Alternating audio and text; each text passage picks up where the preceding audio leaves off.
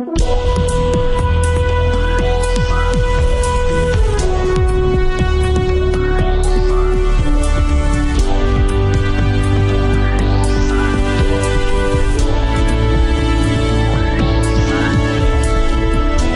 to Real Money Talks, how to make money, manage money, and invest money. Your Real Money Talks host, Laurel Langmeyer, gets straight to the point about what it actually takes to make money and build lasting wealth in today's changing economic climate. If you're ready to get the financial results you've always dreamed of, keep listening. Real Money Talks is the right place for you. And now here's your host, Laurel Langmeyer. Hi, this is Laurel, and you're at Laurel's Real Money Talks podcast. And I'm here with Weldon Wulstein. He's my CFO, brilliant CPA and tax strategist. And today we're going to talk about several things, primarily the difference between trusts and then family limited partnerships. A lot of times people think they're similar, have similar use, and they're actually very different entities. So Weldon, welcome. Hi there, how you doing? Good. Thanks for having me on. So let's talk about, let's start with trusts. So what are the different kinds of trusts? And probably even before that is when in someone's life should they start considering getting a trust and getting this piece of their life organized? Well, they should actually start there. Well, let's go back a little bit because there's kind of two different trusts I want to talk about today. There are multiple different ones, but the main ones you've got that everybody kind of is used to is you've got a living trust, and then maybe it's an asset protection trust. So everybody, when they say, I'm going to set up a trust, they're typically thinking of a living trust. And what happens with a living trust is you put all your assets into it. It doesn't really do anything until you pass away, or you and your spouse, if you're married, you pass away. At that time, then it transfers those assets down to your beneficiaries, typically your kids or your heirs. There's not really any kind of tax benefits or tax strategies. It's just that trust is only designed to avoid probate. And then probate happens when you die. And if you don't have a trust, the courts kind of decide where your assets go. So this trust is designed to force the direction of where the assets, who gets them, how they're handled, how they're taken care of. So really the family gets to control where their assets are going to go, even if it goes to the kids or to charity versus the state deciding, which I think that's pretty critical in this whole conversation is about taking control. And so, those of you listening, you need to get your family's wealth organized and controlled. So pretty much everyone needs a revocable family trust for the most part, right? It's pretty standard. I mean, everybody should have one. You should have it as soon as you have, you start to accumulate any kind of assets or even start to have kids. I set mine up when my first daughter was born. Mm-hmm. And because I wanted to be able to control where my assets went and how much they got and who got what, because if you don't, it's really up to an attorney and a judge to decide that. Yeah. And, it's in probate, it could be some stranger come in there and say, hey, Weldon, I loaned Weldon $10,000 and he owes me this. Then, even if you didn't, you're going to have to go through this court process, which can take, 2 years to go through this court process to get any kind of assets released. And so, if you have assets sitting there, what happens if you have a crash on the real estate market? What happens if these values go down? You have no control over them because they're sitting in this court system. Where the living trust, you basically it is pretty seamless. You set up, it goes just directly to whoever you directed it in the initial setup. And so that's where you get that set up, and you have, typically it's done through an attorney that sets those up for you. And then let's talk about the asset protection sorts of trusts. What's the difference between those?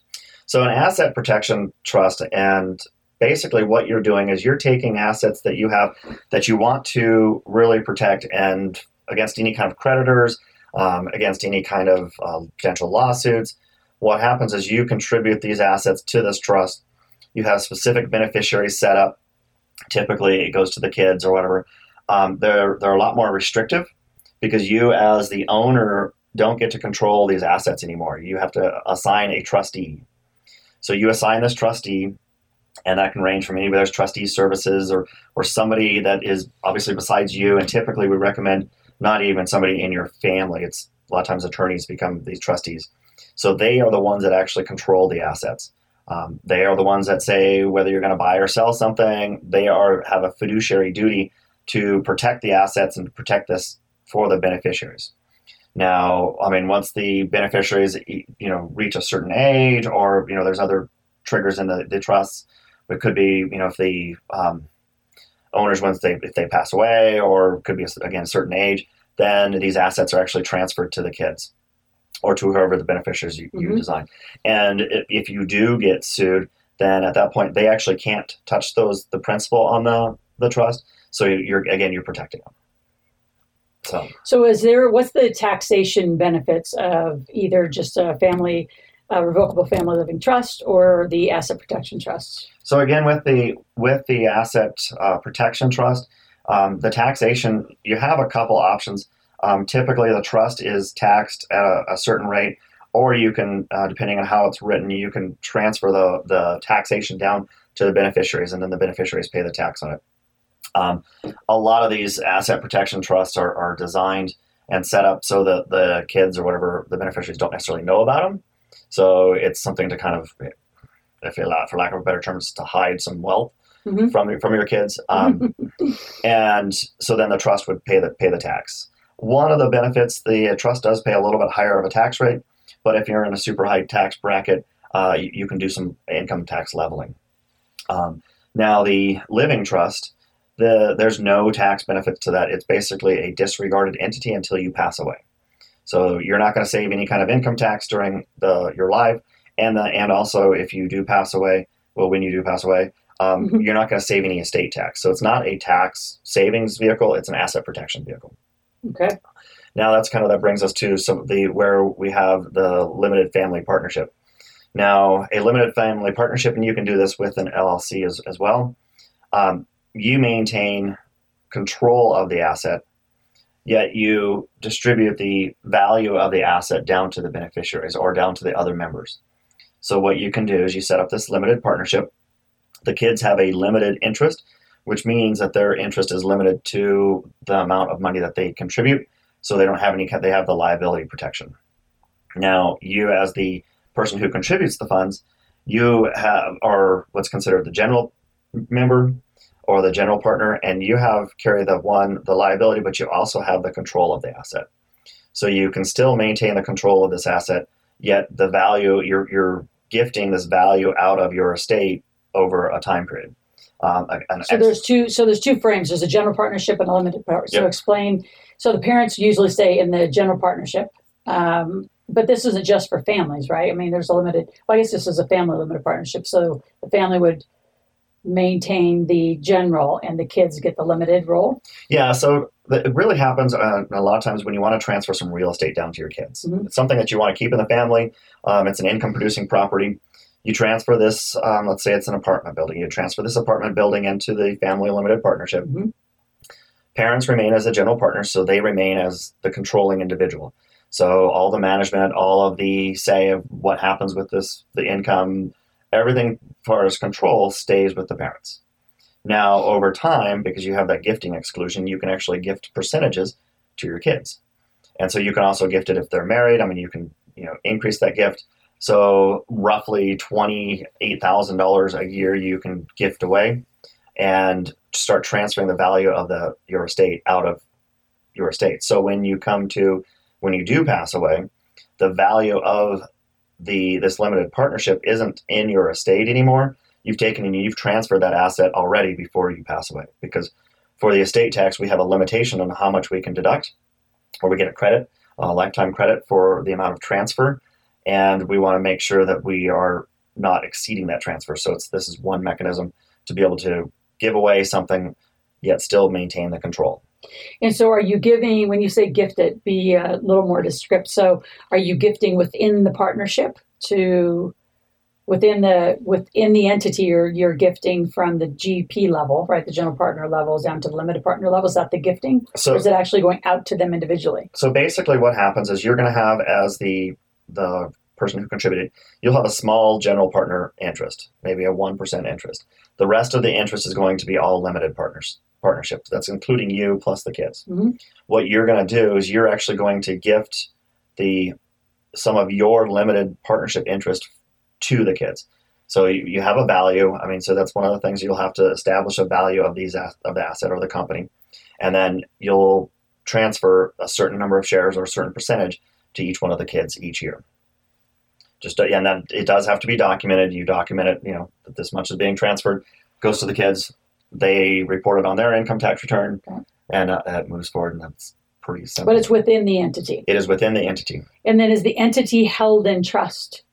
Typically, how is this? Because I think that's where a lot of the confusion and why I want to do this podcast is I think a lot of there's a structure issue and question that a lot of people have. So one of the things that you can do is that general partnership interest. So then that's the interest that has the liability protection, or that has not the protection, but it has the liability associated with it. A lot of times people will put that interest in the asset protection trust. So that interest can't go anywhere, and it's also protected through that asset protection trust. Now, the limited partner, or the limited portion of the interest, a lot of times that is held in the living trust. And so it's actually the living trust is the technical limited partner that will be transferring the monies out. So if you had a grid, kind of the folks listening, if they were going to draw a little grid, the family revocable trust would be at the top. Correct. Right? And then below it would be held and would own the family limited portions of the family limited partnership. So explain that a little bit more. Those of you out listening, if you want to get a little pen and paper. And also, we are going to give you the top 10 differences between these different entities and structures. If you go to asklaurel.com/podcast gifts, it will be over there in the gifts section. So know that it's a complicated and very individual conversation. There's not like one size fits all in this, but let's go to the grid and have them start laying out like what would be a structure. Yeah, so typically on the top of the structure, you're going to have the living trust, or that's basically the trust that is kind of disregarded, but set up for the estate purposes. And then beside that, kind of a little bit underneath it, you would have the asset protection trust, because sometimes the living trust might also be a beneficiary of this asset protection trust, or then that's also, you can keep that over on the side. But then underneath this one, back over to the living trust, not only would you have like the family limited partnership would be underneath there, but also you could have the any kind of operating entity could be underneath there as well. But let's just focusing on the family limited partnership. The limited interest portion of the family limited partnership is going to be owned by that living trust, and then the general partner ownership. So that's again the partner the ownership that has the liability associated. That is going to be owned by the asset protection trust. So that ownership is protected underneath that asset protection trust. So when in someone's lifetime should they be? Obviously, you had mentioned with the trust, it should be once they have children or start accumulating some assets as an individual. But when would does the family limited partnership grow? Is there a certain level of net worth, or is it mainly around assets that they start setting this up? What would your advice be? So typically what I suggest to a lot of my clients is when you start to accumulate any kind of income producing asset that you want to keep, and you want to keep it in the family. And again, probably the most common asset like this is a rental property. So this is where it's a great mechanism to put a rental property into there. It's earning money. It's growing. You're going to have, hopefully you should be having an increase in value, and then to be able to take the benefit of that increase in value, yet not have that established in your estate if something does happen. It's as soon as you purchase that. Again, honestly, a lot of people don't really start thinking about this until they're retiring or retired, and there's people that they retire and 2 days later they pass away. So starting this now when you're younger and you're just starting to accumulate the assets is a much better idea, because once it's set up, you get used to it. It's pretty seamless, and so it's a lot easier to manage. And is the taxation inside the family limited partnership, it's really proportional to the owners? It is. Okay. So basically, you'll be taxed on the income that is flown, that flows down to you. So obviously, as the income gets bigger and the years go on with this limited partnership, the kids are going to get more tax, because they're going to be receiving more of the income. Okay. And then another conversation I want to add into there is, and I have a lot of clients who have some confusion or really bad advice that says, why do all this when you can just have insurance? So let's add the layer of insurance in here and how that plays into this whole conversation. Yeah, insurance is great and can protect you, but insurance doesn't pay for any kind of estate tax that you would owe. And so by doing this, I mean, having that ability to be able to exit the assets out of your estate is going to save you on the estate tax. I think insurance is also a good mechanism to have, but it shouldn't be the only thing you have. I mean, you've got to do everything. I mean, you've got to do it all. And each situation is going to be different. Sometimes where there might have to be a necessity for 3 or 4 different entities set up. Mm-hmm. And, but yes, you still would need to have insurance over that. But insurance is not the end all be all for taxation. Well, because it really doesn't do much to the taxation, does it? It doesn't. It just pays out a fee at the end once you pass away. Right. So it's cost during your lifetime. Yep. And then the other mistake that I think a lot of people make, especially I'm going to say older folks with real estate, because that's where I see it in my seminars, is I have an insurance versus a trust or a family limited partnership or even an LLC. So they'll have insurance, say, on a rental property, which doesn't protect the asset. So speak to that just a little bit as far as the difference between asset protection, taxation, estate, and family wealth building. They're completely different, but I think they get collapsed frequently. Yeah, so I mean, you have insurance on your rental property. I mean, it's going to cover it if a tree falls on it. But right. If you have insurance on your rental property and you get sued because you didn't clean the snow off the driveway and you really should have, and you have a 25-year-old guy that prime of his life and cracks his head and is disabled, I mean, you're going to lose your property. Insurance is not going to cover it. Correct. I mean, so because that's going to be way beyond any kind of insurance. So, and if that property is not in any kind of entity, you might not just lose that property, you might lose every property that is also in your personal name. So that's kind of the asset protection part of this, is where you take these different properties, you put them in the different vehicles where it's isolated, and so it's protecting your other assets. And using the family partnerships, using trusts, using these different entities, you kind of have to do a combination of everything, because that's really where you get all the protection. You have to have as many layers as possible between each different asset and in each different, and you personally. Mm-hmm. So the more layers you have, the better. All right. So those of you that are listening, it's a complicated conversation, one to lean into, not run away from. And again, when you go to asklaurel.com/podcast gifts, we will have the top 10 differences between these entities. And for those of you who are qualified, give us your name, phone number, and email. Might even be able to convince Weldon to have a consultation with you. So it's not for the babies. It's not for the beginners. What level of kind of net worth or strategy? I mean, several $100,000, $500,000. It really depends on a true one. They've got to be growing their assets. They have multiple assets, but I mean, it could be anywhere from $250,000 to $500,000 in net assets is typical where you see them. Okay. Where you can really benefit from it. So if you go to asklaurel.com, you can again ask any question that you want. We will be sourcing it to our team as required, as well as you can ask for an appointment. So we thank you for being here. Thank you, Weldon, for this conversation today. And all of you continue to stay tuned at Laurel's Real Money Talks podcast. We'll be back with another conversation shortly.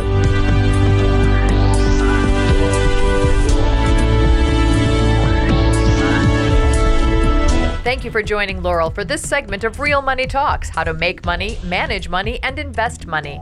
To continue this new conversation and to find free resources to support your wealth creation, visit asklaurel.com/podcast gifts. That's ASKLORAL.com/podcast gifts. Thanks for listening and join us again soon. New episodes are released every week.